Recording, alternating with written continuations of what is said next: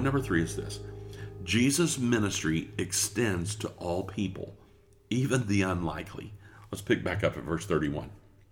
Then he went down to Capernaum, a city of Galilee. Now, all right, before I keep reading, it says here he went down to Capernaum. If you're looking at the map, you're going to say, how can he go down from Nazareth to Capernaum when clearly Nazareth is south of Capernaum? So here, the scriptures are not speaking of north and south. When it says he went down to Capernaum, a city of Galilee, he went down in elevation. If you remember, it says that they took him out to the cliff. They were going to throw him off a cliff because why? Because Nazareth was built on a high elevation area. So it says when he went down to Capernaum, we're talking about elevation. So then he went down to Capernaum, a city of Galilee, and was teaching them on the Sabbaths. And they were astonished at his teaching, for his word was with authority. Now in the synagogue there was a man who had a spirit of an unclean demon. And he cried out with a loud voice, saying, "Let us alone. What have we to do with you, Jesus of Nazareth? Did you come to destroy us? I know who you are, the Holy One of God." But Jesus rebuked him, saying, "Be quiet, and come out of him." And when the demon had thrown him in their midst, it came out of him and did not hurt him.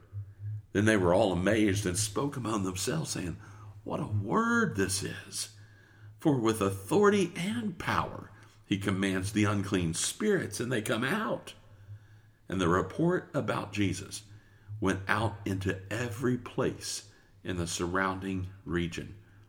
So you can see here, Jesus' popularity is spreading quickly. People are talking about what he can do. People are talking about how he's casting out demons. People are talking about how he can heal people of their illnesses and diseases. As I was reading this passage, I kept thinking about Jesus' words at the synagogue about lepers and widows. I couldn't help but notice the description of the people that Jesus was healing. It kept referring to them as unclean, or that he had an unclean spirit. And what it reminded me of was the idea of leprosy. I mean, leprosy was a highly contagious skin infection. Someone who was infected with leprosy was a social outcast. They were not even allowed to live with their own family. They were expected to go live with a colony of other lepers. They were expected to stay 6 feet away from family members. That sounds familiar, doesn't it? They're expected to stay 6 feet away from family members, even 150 feet away from anyone in the direction that the wind was blowing. I mean, you talk about social distancing. If someone came near them, they were required to cover their upper lip. Kind of think about covering their mouth with their hand. And in so doing, they would yell out, "Unclean, unclean." So they had these expectations about people who had leprosy. In fact, the Jewish laws had 61 defilements, 61 things that if you do these things, they will defile you, and you had to go and get cleansed and have someone declare you clean. The number one on the list was touching a dead body. That was the top of the list, the things that you don't do, and according to the Jewish law. You touch a dead body, that's the top of the list. You are now unclean, you have defiled yourself, and you have to go through some rituals. Number 2 on their list was touching a person with leprosy. So you can see the disdain that they have for this disease. They did, you don't touch a dead body, and number 2, right after it, don't touch someone with leprosy. Well, in the scriptures, leprosy is often an illustration of sin. Sin defiles us in the sight of God. It even separates us from his presence. But through Christ, we can be healed of the plague of sin that has defiled us and separated us from God. Jesus healed unlikely people who you typically didn't even want to touch, people who were unclean. And it made me wonder, well, if Jesus healed the unclean, just as Elisha did he also minister to widows as Elijah did? I mean, both of those were mentioned, so it made me wonder. I bet we're going to see that here in a minute. I'm pretty sure we would. So let's pick back up at verse 38. Now he arose, or Jesus arose from the synagogue and entered Simon's house. This is Simon Peter. Entered Simon Peter's house. But Simon's wife's mother, or Simon's mother-in-law, was sick with a high fever, and they made request of him concerning her. So he stood over her and rebuked the fever, and it left her. And immediately she arose and served them. Now we'll pause there just for a moment to look at the significance here. Peter's mother-in-law was sick. Dr. Luke, the author of the book, Dr. Luke mentions that she had a high fever. Now, what's he getting at here? Well, he's indicating the seriousness of her illness. The fact that Peter's mother-in-law was in Peter's house is actually an indication that she was what? She was a widow, and Peter and his wife were taking care of her. So it's no surprise here. I mean, we read this and we see this that she's in Peter's house. And as I saw that, I thought, there it is. That's exactly what you would expect to see. Jesus mentions Elijah and Elisha and how they ministered to the sick, ministered to the lepers, and then how they also ministered to the widows. And then we see Jesus doing those very things. So it should be no surprise to us at all. So again, Jesus cared for widows. Jesus ministered to the unclean. Let's pick back up verse 40. When the sun was setting, all those who had any that were sick with various diseases brought them to him. And Jesus laid his hands on every one of them and healed them. And demons also came out of many, crying out and saying, "You are the Christ, the Son of God." And he, rebuking them, did not allow them to speak, for they knew that he was the Christ. Now when it was day, he departed and went into a deserted place. And the crowd sought him and came to him and tried to keep him from leaving them.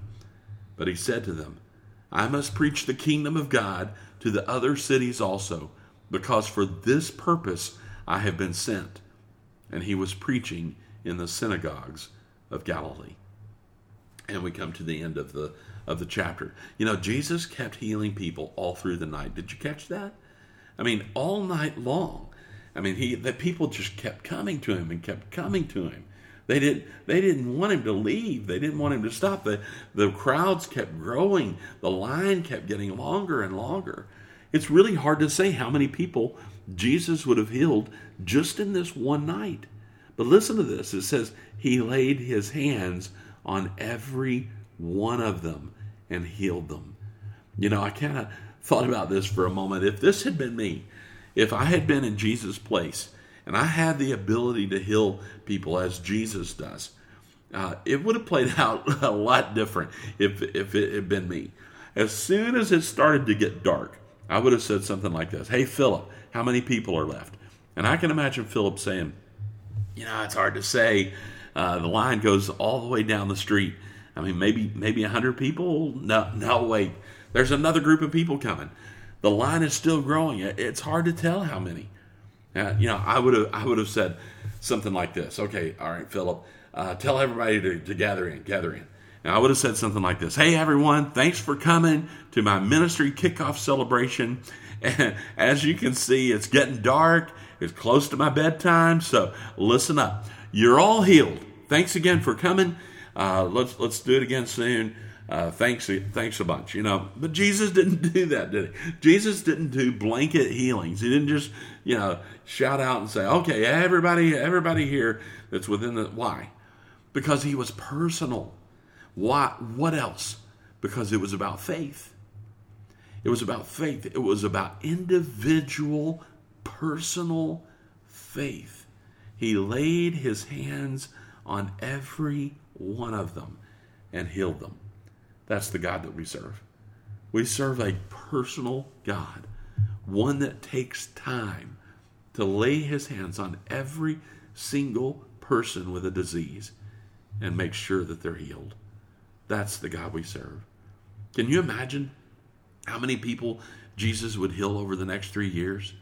I mean, you may remember John in his gospel account says that there were so many miracles that it would be impossible to write them all down. It makes me think about the statement that Jesus said at the synagogue back at Nazareth.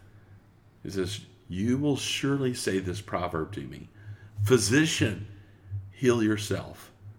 I believe this is a prophetic statement. I mean, he's saying right out front, you will surely say this proverb to me. It actually reminds me of what was said of Jesus while Jesus was hanging on the cross. When Jesus was hanging on the cross, they shouted, "You who destroy the temple and build it in 3 days, save yourself. If you're the Son of God, come down from the cross." And then they began to mock him. He saved others. He healed others. Look at all the ministry that he saved others, but yet he can't save himself. He's the physician. Physician, save yourself. You're the one that healed all these other people. Can you not do it for yourself? And they mocked Jesus. Well, I will say this as we think about Jesus on the cross, and this is a good place for us to really think about one last thought. Dr. Luke's goal is to point us to the great physician, the one who healed untold numbers of their diseases and afflictions. This is the great physician who died and raised himself from the grave.